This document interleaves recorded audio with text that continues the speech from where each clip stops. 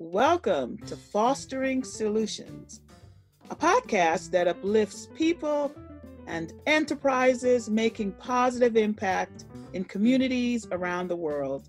I'm your host, Dr. Michelle Foster. My guest today is Olabunmi Kashimo Frazier. How are you doing, Bumi? I said Bumi. I'm doing great. Doing great. I'm blessed. Thank you for making time for this conversation. Let's start off by telling the audience about yourself. Who is Bumi Frazier? Well, first, I want to start by saying I'm honored to be here. Thank you, Michelle, for asking me to be on your podcast about leadership.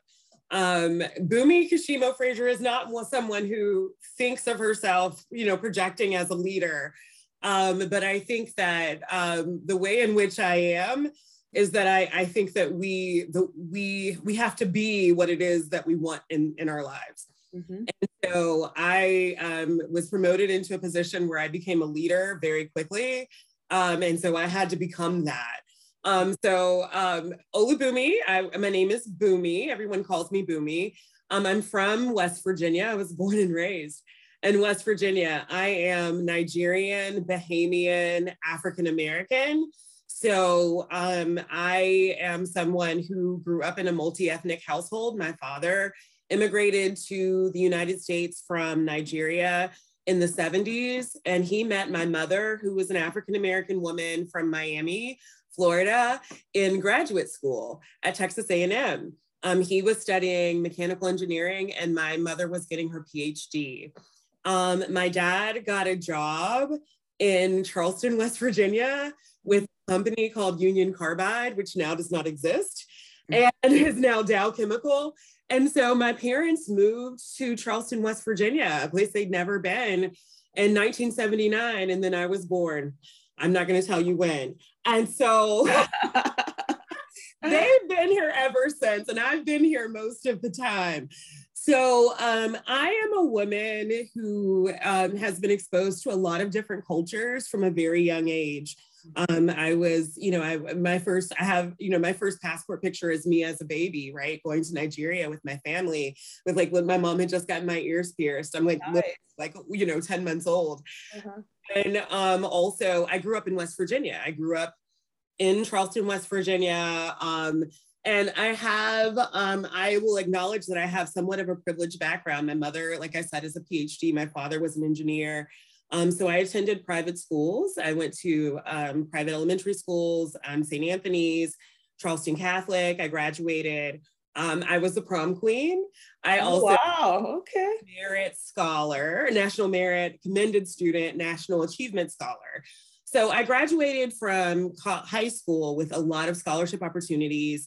And I decided to go to the Florida Agricultural and Mechanical University, also known as FAMU. I'm an HBCU graduate. I went to Florida A&M University. It was the best 4 years of my life. I promote HBCUs for young Black people because of what it did for me, going to private schools where I was often the only Black girl. Being in an environment where I was able to just be myself was, really, really wonderful. I also was very inspired. I went to Florida A&M at the same time as Kendi. Ibram X. Kendi? Ibram X. Kendi, yeah. He came to FAMU in 1999. I started in 1998. I was my boyfriend, my freshman year boyfriend's roommate was Andrew Gillum, who ran for governor. I went to Florida A&M University at a time when they were investing a lot of money in young Black people. And so I was around really inspiring people. Mm-hmm. I also was raised by a mother, like I said, who was a Black woman PhD. So I came from, I'm a woman who's never seen people not do what they put their mind to. Mm-hmm, mm-hmm. And so, I am a mother, I'm a wife, I'm married to Stuart Frazier. My husband, he does communications for the Department of Education. He also directs plays and is an actor. My daughter, her name is Naomi, she's 8. And every morning I tell her before she leaves the house, and I make her say it back to me. And we've done this since she was about 3 years old. You are Black and beautiful, and you can do anything you put your mind to. Because I grew up in West Virginia, you know what I mean? And so it's important for me to do counter programming from the start, okay? Mm-hmm. You can do anything you put your mind to. We start our day with that every day. So that is who I am. I do a lot of stuff with the community. Obviously, I know you through our community work. We met through our community work first, not through my mother. Then we, became Link Sisters. And so that's who I am. Wonderful. And I met your dad before I met you, because we were both at Harvard at the same time. Yeah. Oh, wow. Yeah, that's right. Yeah. Many moons ago. Absolutely. So as you hinted to the fact that you're now in leadership, you are the Director of Magistrate Services for the state of West Virginia. So describe, and you were a prosecutor, I believe, before that. So describe your career trajectory. Yeah, so I graduated from law school and I went to Washington and Lee School of Law in Lexington, Virginia. And it's considered like a small Ivy. And so I graduated from there, but it was really difficult for me to find a job. And also when I was in law school, I kind of realized that I wasn't really turned on by a lot of like the I really love to read, and I was very much into, I've always loved to read. So that's one thing about me. So that wasn't difficult for me. But I really wasn't into a lot of the writing. And so my strengths lean toward public speaking. And so I had an opportunity to intern at the district attorney's office in Philadelphia between my second and third years of law school. And I fell in love with the courtroom. So when I was looking for a job, I have a mentor, her name was Nancy Hill. She's now passed away. But Nancy, she recommended and she helped me get a job at the Kanawha County Prosecutor's Office. So I started prosecuting in magistrate court in Kanawha County, West Virginia, where I now live. First off, and West Virginia has a rule so that before I even passed the bar, I was able to be practicing cases and doing things. So I got started right away. I was studying for the bar. They hired me. And I moved through the prosecutor's office. I worked there for about 4 years. In that time, I had the opportunity to appear before Judge Irene Berger. Judge Berger is the only Black woman who has served as a federal judge in the state of West Virginia. She was a circuit court judge at the time, and I was assigned to her courtroom. And she really took me under her wing. Judge Berger would pull me to the side and say things like, "Miss Kashimo, I can see your cleavage, and that is not acceptable." Oh my. Okay, right? But like she was serious, but in love, I would think I had on the flyest outfit in the courthouse. And Judge Berger would be like, "Miss Kashimo, approach." And she'd say, "Not for the courtroom." Oh my. Okay. In love though, right? In love. But, in love, but also even if it wasn't in love, it wasn't for that. She wanted me to be better, and it was for me to get on her level, period, full stop, right? So that is the beginning of like my career trajectory. She gave me her phone number. I was able to call her at home when I had things going on there. And eventually left there. I ended up working for a year in Jackson County, where, Michelle, I will tell you, I was the first Black county employee in Jackson County, West Virginia, as an assistant prosecuting attorney, me, in 2009. 2009, and you were the first Black employee in the county. Wow. And I was the prosecutor. I was not a janitor. And I say that because often in state government, the positions that you see that open up for people of color are not positions of authority. And so I was able to make it there one whole year. Wow. before I came back to Charleston and I entered private practice. I was in private practice at a firm called DiTrapano, Barrett, DePiro, McGinley, and Simmons at the time. I was personally mentored by Rudy DiTrapano. I was personally mentored by Tim DePiro. I was personally mentored by Lonnie Simmons. Those three men are institutions in the legal profession. I left there and while I was there, I met my husband and I had a child, and it was very difficult. I was on the CJA panel for federal cases. So I did, you have to apply to do federal public defender work as a private attorney. Okay. So I applied for that. I got the position. I represented people who were from all over the country getting federal charges. My clients were, a large percentage of my clients were Hispanic, were Spanish speaking, and had gotten caught up in the Southern District of West Virginia web. And I also did a lot of representation of private clients in the state of West Virginia. And I represented people throughout the state of West Virginia in all courts, municipal, magistrate, circuit, and administrative. And then, I had a baby and that just wasn't working anymore. Being at the jail, wasn't working anymore. And so I, have a very good friend and mentor. Her name is Teresa Tarr.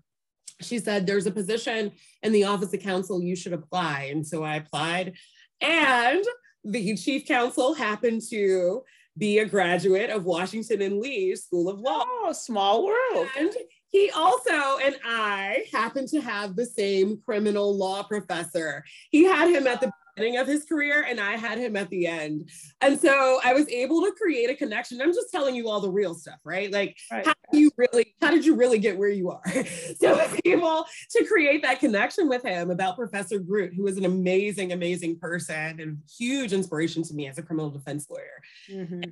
And I got the job. So I started working at the Office of Counsel. I was there for about 4 years. And then the West Virginia Supreme Court went through an unbelievable kind of change. During that scandalous time. Yes, there was a huge scandal when I was working at the court. And, two of the justices were indicted, resigned or were indicted and moved from office. Yeah. And so a whole new group of people came in and they were kind of reorganizing things. And one day I'd made this delicious soup and I was sitting down to eat it. And the director of Magistrate Court Services, she walked in, or director of court services, she walked in and she said, somebody brought up your name about leading magistrate court and I'm looking for a manager, not a director, a manager. And I said, well, I'm actually perfect for that. And I printed out my resume and handed it to her because I had my resume.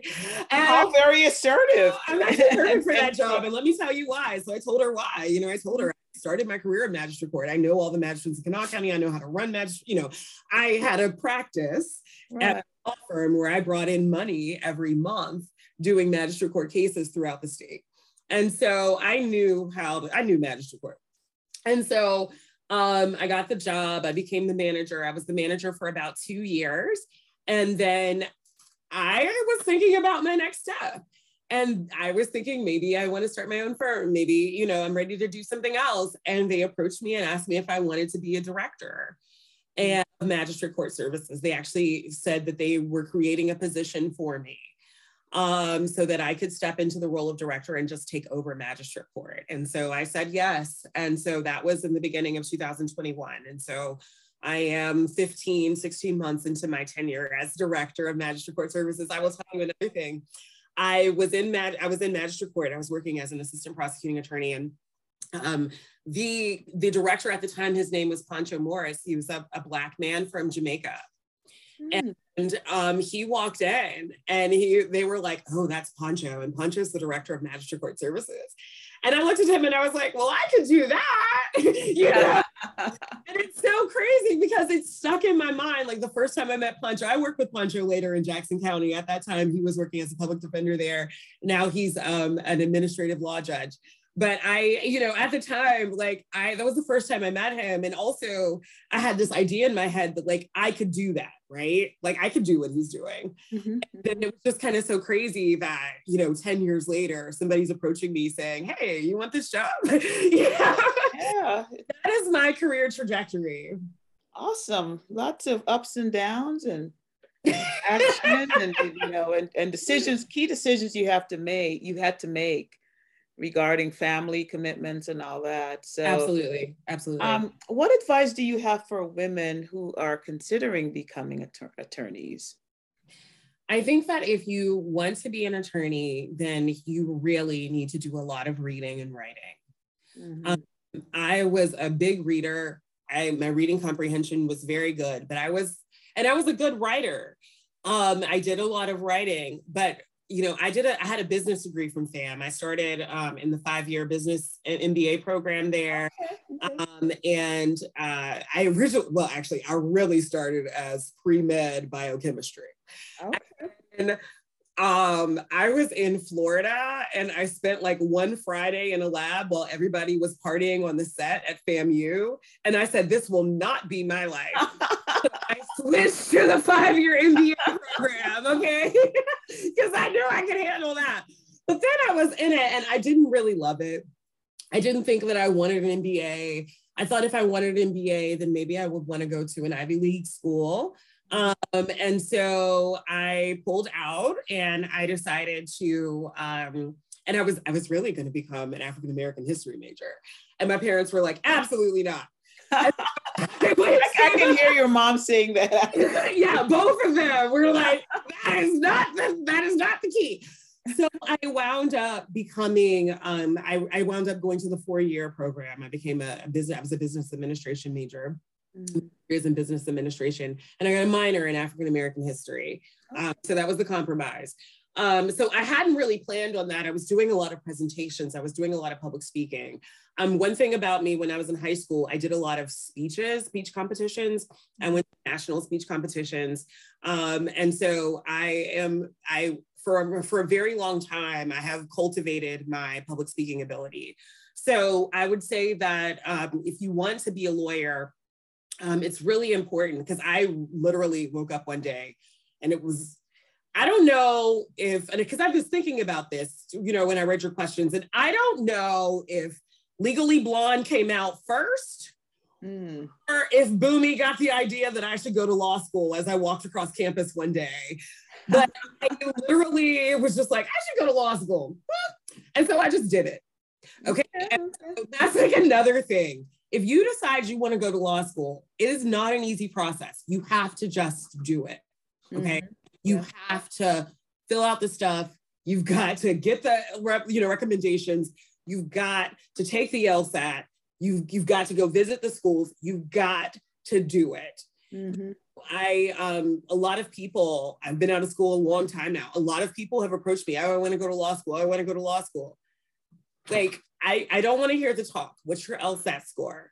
Who are you looking to? Have you talked about your recommendations? It's not helpful. You know what I mean? If you don't have a plan of action and you don't execute. And I was the first lawyer in my family. So if I wanted to go to law school, then I had to figure it out myself. I didn't have anybody who was going to tell me how to do it. Right. And so I think that, you really have to be kind of single-minded the way that I was, because once you get in, there's really not room for a whole lot else. At least that was my experience. And so a lot of reading, a lot of writing, a lot of working on your public speaking skills, a lot of working on your interpersonal skills, because you are either serving people or working with people. There's no way to get around it.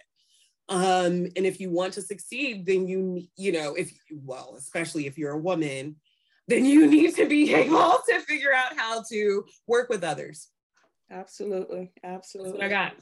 Yeah. Kind of switching gears just to touch on leadership for a little bit here. Yeah. So what skills, attitudes, and behaviors did you have to learn or adopt to achieve success as an attorney? Yeah, so that's a really interesting question, because like I said, I had always read and write, and I thought that was fine. But one of my weaknesses when I was in private practice was my writing. I was known as a public speaker, right? Like I was very accomplished at that. And I was a very accomplished trial lawyer. But as far as like writing briefs and stuff, my firm didn't really trust me. So I had difficulty when I was in private practice because I was in a space where they felt like my strengths lied elsewhere. Me going to the court was also strategic. I'm a very strategic person. Okay, so another thing about me, I love puzzles. I'm a very strategic person. I don't make a move without really thinking about it. Mm-hmm. And so I think that like, I knew that I had this hole in my skill set, right? Even if it wasn't real, it was perceived, right? I'd gone to a Black girl from Black school. Let's be honest, Black girl from Black school who speaks well. Why would we expect her to be able to write, right? There wasn't even, they never even, I didn't really start to get good writing assignments, right? And I wasn't really pushed to it. And so me going to the Supreme Court and becoming a law clerk, that's what I did as a deputy counsel. I was a law clerk. I wrote opinions. That's all I did. I wrote opinions for 4 years. I reviewed appeals and I wrote to the Supreme Court justices. They had to review my work. I had 2 people who would review anything before it was published. I have opinions that are, out there in Westlaw all over the place. I wrote memorandum decisions, so they're different, but, I wrote opinions for 4 years and I did not speak, outside of being in counsel before the Supreme Court justices defending what I'd written. Mm-hmm. And so that's where my speaking was a plus, right? Because I'm nervous enough about the writing. At least I know. Yeah. Okay. But like, seriously, I had to be very focused and very conscientious about building that skill, building the skill of being a writer, and being a legal writer and being seen as a legal writer. And a legal writer is not just that's just not an ordinary storyteller. It's a whole different kind of writing, isn't it? It's a whole different kind of writing. And so it was a skill that I had to develop. And so that is one huge skill that I had to develop. Mm-hmm.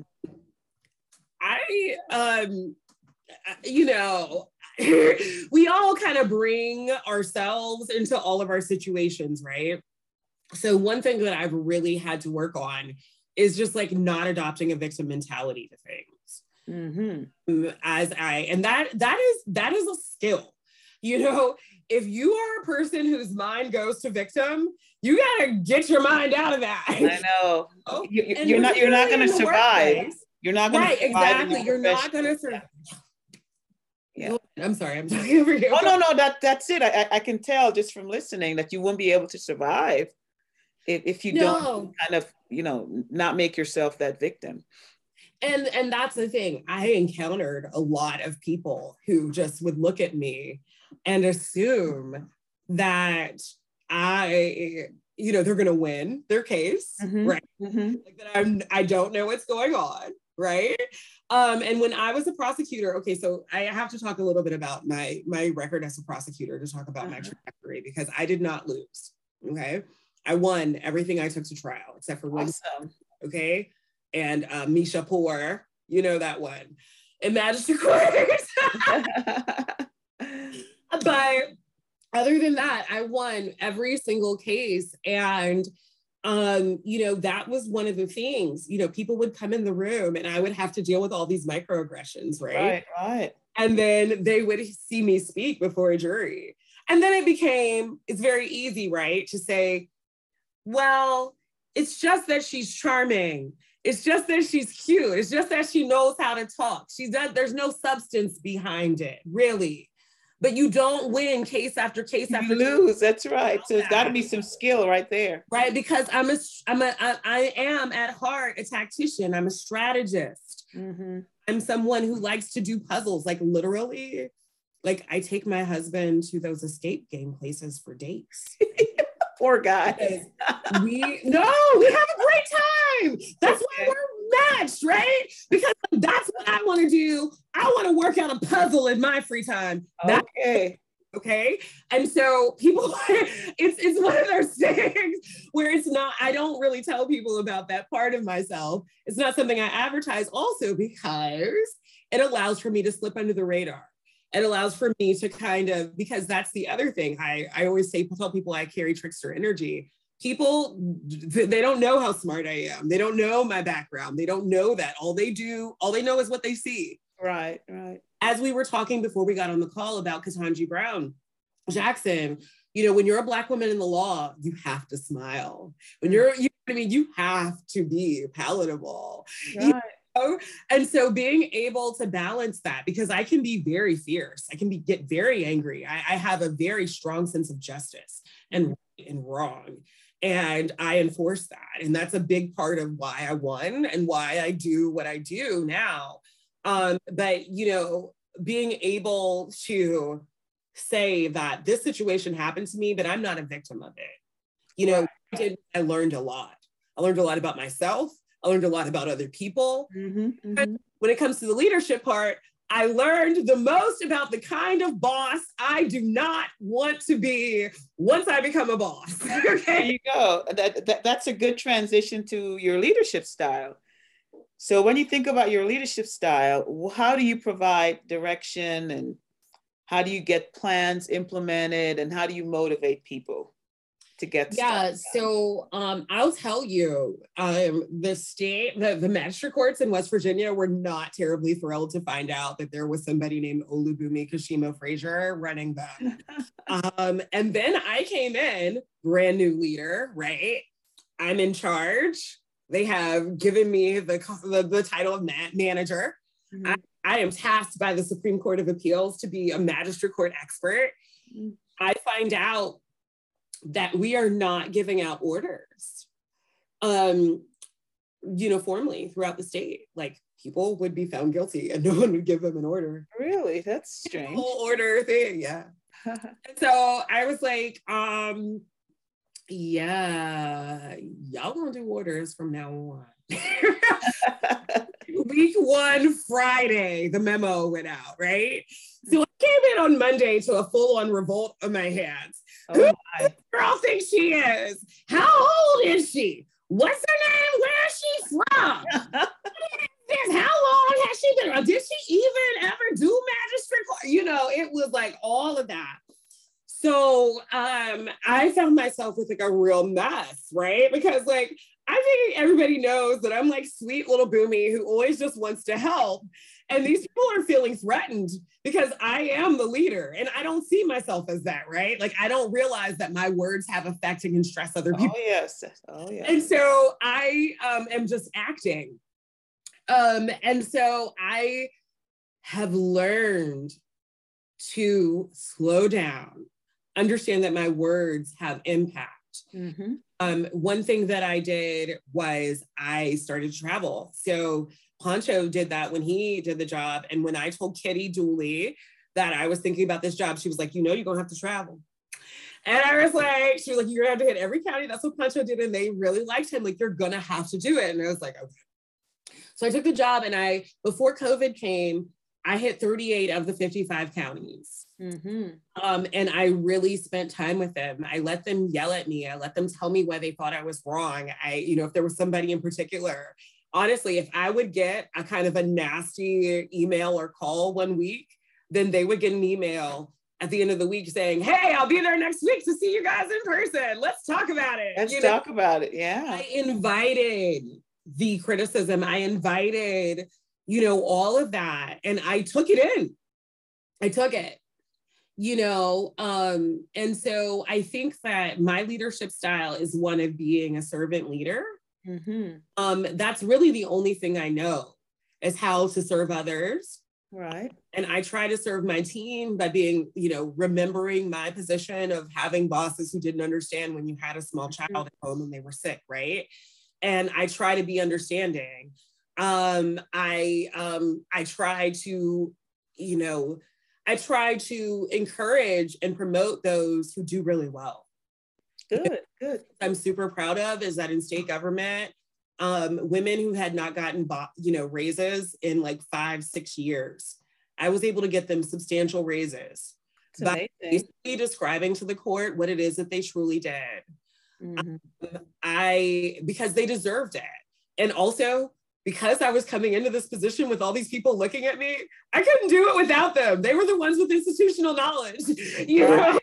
And so, like I said, I'm very calculating. It's not, you know, it wasn't so much that I needed them to serve me, but like magistrate court needed them, right? Exactly. And they deserve to be recognized. Just like I'm recognized for the good work I do as the leader, Mm-hmm. they deserve to be recognized too. And you know, that wasn't necessarily the environment. And so I recognize, you know, and I have people who come into my team who come from lots of different things. I tell my team I appreciate them all the time. We talk about, and I joke about how I got the best team in the court system of West Virginia, you know, because they are on it, period, full stop. And let me tell you, if you're not on it, then you can't be on my team. That's good. That's on good. it, you know? And so I set really high standards in compliance with the law, with empathy with others, and that sort of thing. And I expect for everybody to meet my standard, period, full stop. We try to be kind. You know what I mean? Kindness is something that's super important to me because I've encountered enough unkindness in my life that I know it can affect people. When, you know, you don't know what somebody is bringing to the room, right? You don't know what kind of day they had. You don't know what people said to them before they left the house, right? That's why I'm so conscientious of what I say to my daughter before she leaves the house every day. Right, that's right. You know, because you don't know how people have been fed, what they've been fed before they come into contact with you. And so I try to practice kindness. I try to not speak if what I'm going to say is going to be rude, or if I'm going to find myself in a space where I'm going to be confrontational. That hasn't always served me, because what happens is you end up like exploding. Right. So, or you end up repressing and paralyzing. But I've been learning through that. I didn't, you know, I'm a lawyer. I didn't take any leadership classes. I got a, you know, business degree, 4-year business degree from a state school, you know, like I'm learning this as I go. I bought, when I first started, I bought, you'll find this interesting. I bought Navy SEAL books. Navy SEAL books. Interesting. Yeah, because I was trying to figure out like how to be a leader, you know, how do you create a culture of leaders? Mm-hmm. What does that look like, you know? So yeah. Awesome. Servant leadership. So what coach, you kind of mentioned your interactions with Judge Berger earlier. So what coaching, if any, have you received along your journey, and how did it impact your career? So, you know, I mentioned Nancy Hill before. Nancy, she had a firm, her husband still runs Hill, Peterson, Harper, B, and Dietzler. Nancy herself was one of the first women to graduate from WVU School of Law. She graduated 7th in her class. She was super smart. Wow. I couldn't get a job. She told me her first job was making $7,000 working for the county. Okay. Incredible. The 70s, girl. Okay. And so, she really, you know, she was good friends with my mother, and she knew I didn't know any lawyers. I didn't have any lawyers in my family. So she took me under her wing, and she would take me to dinner every Tuesday night, from about 2005 to about 2009. Wow. Every Tuesday night we would go to Tidewater and we would talk about the law, about life, about God, like about lots of different things. Mm-hmm. And that was huge. She put a huge investment into me. Awesome. And into, you know, cultivating me and talking to me about what was happening during the week at work. And, she was one of the first ones who was like really big on like getting out of the victim mentality. Like, you ain't no victim, girl. You really the shark. They don't know. Right. Like, you know, if you can realize that, you know what I mean? Realize who you are in the room, you know? And so she was really big. And then after I had my daughter, I felt very at sea. I felt like I had pretty much accomplished everything I had kind of set out to accomplish in my life. And I was like, what's next? You know, I got a career, got a husband, I got a kid, but I didn't really feel happy. I didn't really feel fulfilled. I was actually miserable. And so I I decided to do this thing where I started to do something new every week. I was turning 30. Okay. And I decided, I was like, oh no, I was turning 35. I was turning 35. And I decided. Just a baby. You're still just a baby. But I was like, okay, there's gotta be more to life than this, right? So I was like, I'm gonna do something new every week. I'm gonna inject newness into my life. And that's something that like is really big about me. Like I'm big on self-improvement. I'm big on new experiences. I'm big on expanding my horizons. And so I started doing new things. So one thing I decided to do was like a hot yoga class. That's what I was going to ask you, is that when yoga came into your life? Yeah, so that's where yoga started. I walked into the hot yoga class with Sarah Golden, and the girls started the class by singing, and it was like my soul was brought home.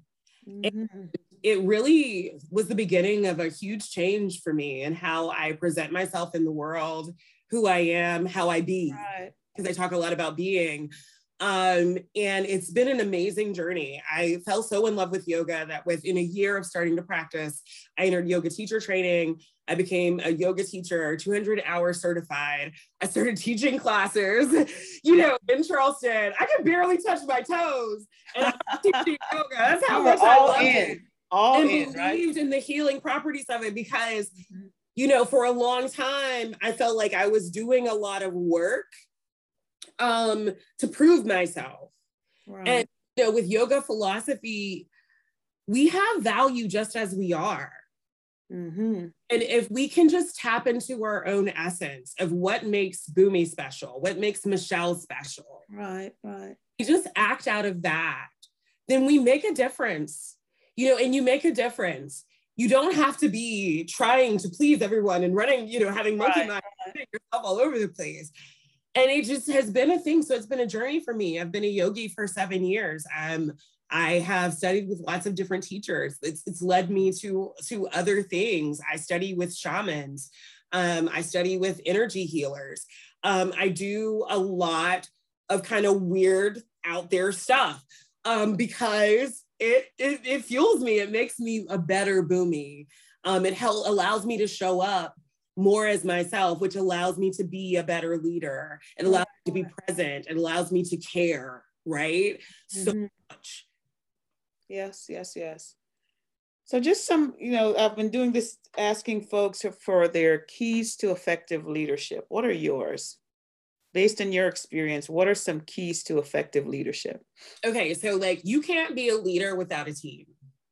That's right. That's right. Absolutely. You cannot be a leader without a team. Mm-hmm. So as a leader, my number one job is to make sure that my team is 100% doing their best at all times. That means they need to be doing their best in their personal lives too. Okay? They need to be whole, full people doing well. COVID was a huge challenge, right?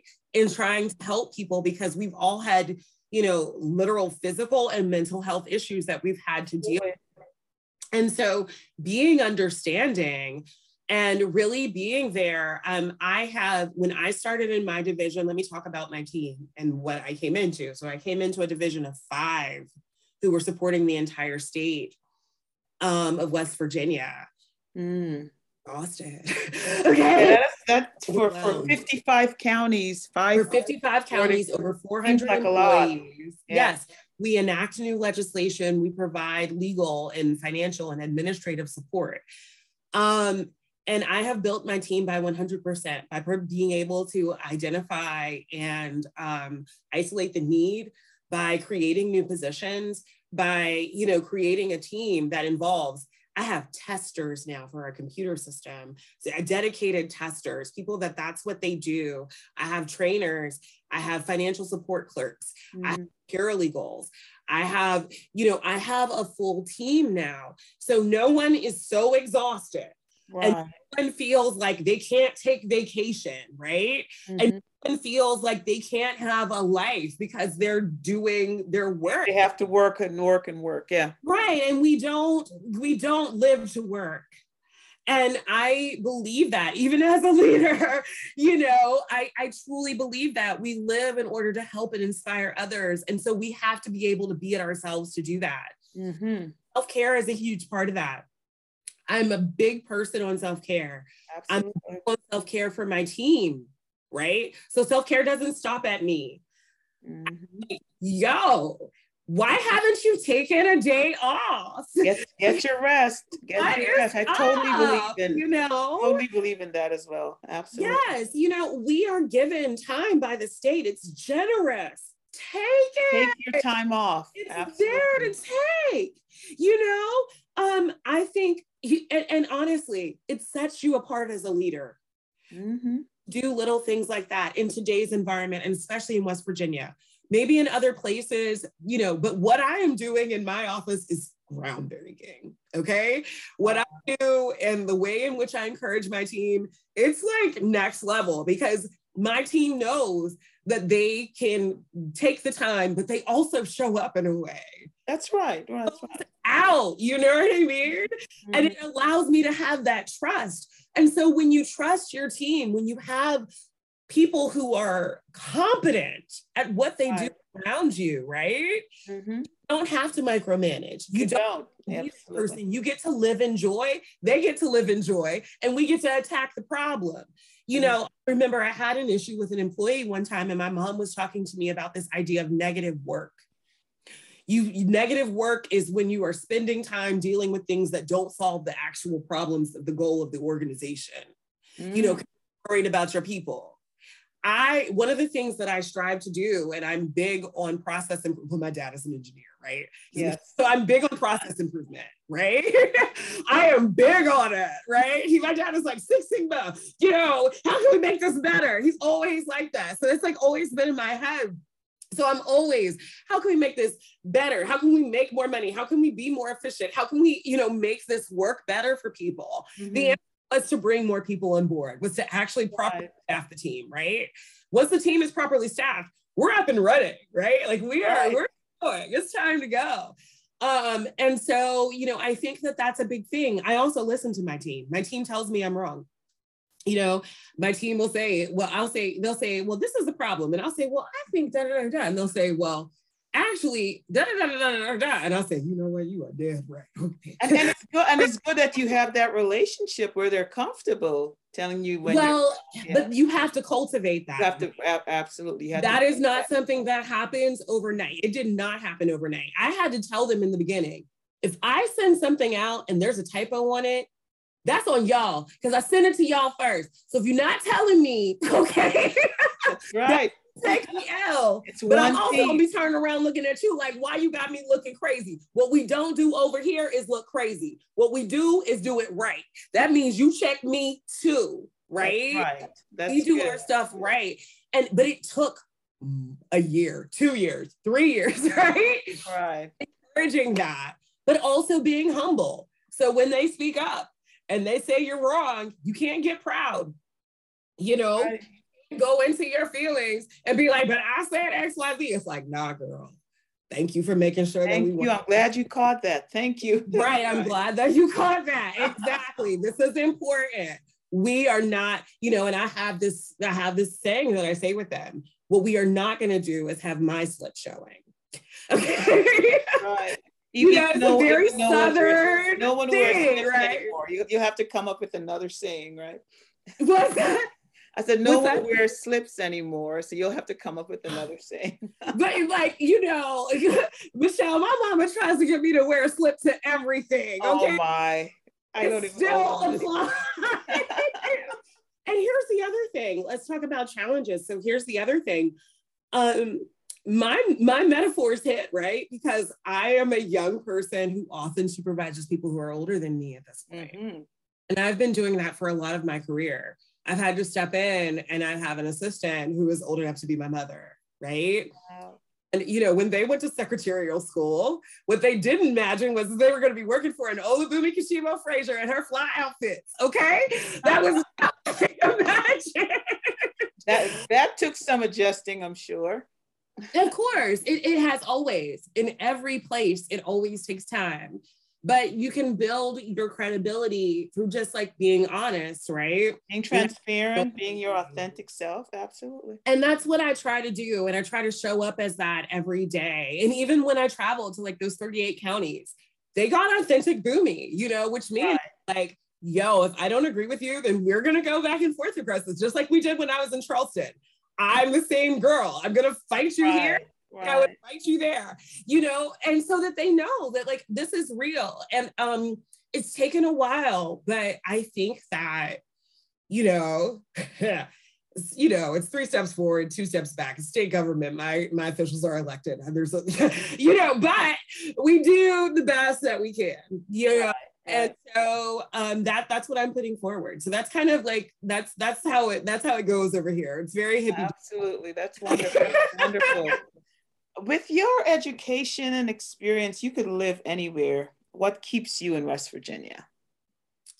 So that's like a really interesting question, because I think that for a long time, I felt like I needed to get out of West Virginia. A lot of people say that, but it's like, I always wonder, we're all, we remain here. So what is your... Yeah, I felt like that for a long time, but like, particularly over the last several years, I was able to kind of fulfill everything I wanted to fulfill here in West Virginia. I was able to fall in love. I was able to start a family. I was able to buy a home. I was able to, you know what I mean? Do the things that I've kind of wanted to do. I was able to join the clubs I wanted to join, right? And like, and also like I have land, like, you have family in New York. Like, I'll just like do this dig. I got family in New York. They don't have land, and it's so much more difficult, right? It is so much more difficult, right? And so like we make a fraction of what they make in the city, but we have the ability to like own a house with a double plot, and I'm able to grow my roses in the summer, and I have a goldfish pond, and I have deer that walk through my yard, and I like literally know the schools of deer that live in my neighborhood, like, and they know me, like they leave their babies, their fawns in my yard and around my house. And I won't leave. Like if a deer has left her baby or her fawn around my house, like I stay and guard that baby until she comes back. And so it's one of those things where, and then also my family's here. So I've been able to have an additional 17 years of living in the same town as my mom and dad, for better or worse, right? I know that I have lived my life with my parents. And so, I'm very much a daughter in that way, right? It's not personal to people who choose to leave, but like for me, it's something that has been very fulfilling and enriching in my life, right? It's helpful for me now that I have a small child to have my parents in town. Support, absolutely. Dad pick up my daughter like all the time, right? Like, they don't necessarily keep her in the evenings because like Naomi, like she really likes to be at home with mommy and daddy. Right. But we do, but I do have that support. I've got lots and lots of support, Awesome. So it really helps. And so I don't have FOMO anymore. Like I don't have fear of missing out. I don't feel that way because honestly, and also here's like the other thing. So like one of the big things about living in Charleston was like the clothes, right? Like the shopping is awful here. But because of the internet, you can get anything, right? Where you can get your square footage and you can get your dream wardrobe. There you go. You can do it all right here in the mountains, right? There you go. It takes that away, and you can travel for experiences. You can travel if you want to see a Broadway show. You can, do that sort of absolutely thing for special. But I don't. I've thought about moving to New York several times. I don't like the idea of having a 2-hour commute. I don't like the idea of having a pace of life where I don't have land, where I can't grill out, where I can't, lay out in my bathing suit on the weekends, right? In my own land, minding my own business, Right. And so, and I think that like a lot of people move here and they find the benefits. There are plenty of people who move here from other places and they stay and they raise their children here. And so I think that like you're one person, right, who has moved here and found benefit in living here. It's been, and I've been here now longer than I've been anywhere else. It's kind of right. And so it's like one of those things. Now I do say that the mountains suck you in. They're kind of a cage. They're a cage. you know, can also be kind of limiting.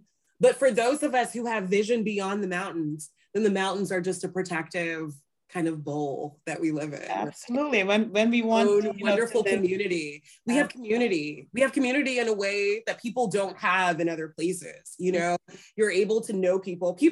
I go into meetings and I meet people who have known me since I was in high school, right? Oh, wow. And, you know, and it's like, that is community. Like, because I'm still the same Boomy. Like Miss Sullivan, I ran into her and she was like, "You look the same." And I'm like, "Yeah, 'cause I'm the same." You know? That is so true. So true. So as we wind down, what's next? What's next for you? Well, okay, I'll just start with Magistrate Court. I'm super excited about an initiative that we're starting called the Substance Use Disorder Initiative. This initiative is aimed at really trying to address the opioid epidemic and the overdose epidemic and the death epidemic in West Virginia by using those who come into contact by through Magistrate Court and referring them to medication-assisted treatment, doctor-assisted treatment for evidence-based healing therapy, and really using our space as a Magistrate Court as a more rehabilitative space and a community space rather than a punitive space. So I'm getting started with that. I'll be introducing that in April at the Magistrate Court Conference. I've created a stakeholders committee with people statewide. And I'm also working with John Unger, who's now Magistrate Unger, formerly Senator Unger. We're gonna be working to create a pilot family treatment court in Berkeley County, West Virginia, in Martinsburg. And I am a Magistrate Court treatment court, doing DUI and drug things, and also writing a bill that will establish magistrate treatment courts throughout the state. So that's kind of like my short term. That sounds huge and very progressive. Yeah. Well, that's where we are, right? So that's awesome. That's what I'm working on short term. Long term, entrepreneurship is 100% in my future. It's something that's been a goal of mine and something that I've been like really excited about for a while. For a long time in my career, I always thought I'd work for other people. But once I had a daughter, I realized you can't build wealth by working for other people. So I really am interested in being an entrepreneur, and really kind of just continuing to grow, you know, personally, spiritually, and really figuring out how Boomy can serve others, like in this incarnation, at the least amount of stress to myself. That's it. That I like that part. With the least amount. Yeah. I wish you all the best. Thank you so much for joining me on Fostering Solutions, and I wish you all the best with your future endeavors. I see greatness all over you. So. Oh, thank you. And thank you for inviting me. And I do have one last thing to say. Loka samasta sukhino bhavantu, which is Sanskrit for may all beings everywhere be happy and free, and may my thoughts, words, and actions contribute to that happiness, which is one of my mantras that I repeat to myself every day. So may everyone be blessed. Wonderful. All righty. Take care. Thanks, Michelle. We'll talk soon. Thank you. All right. Bye.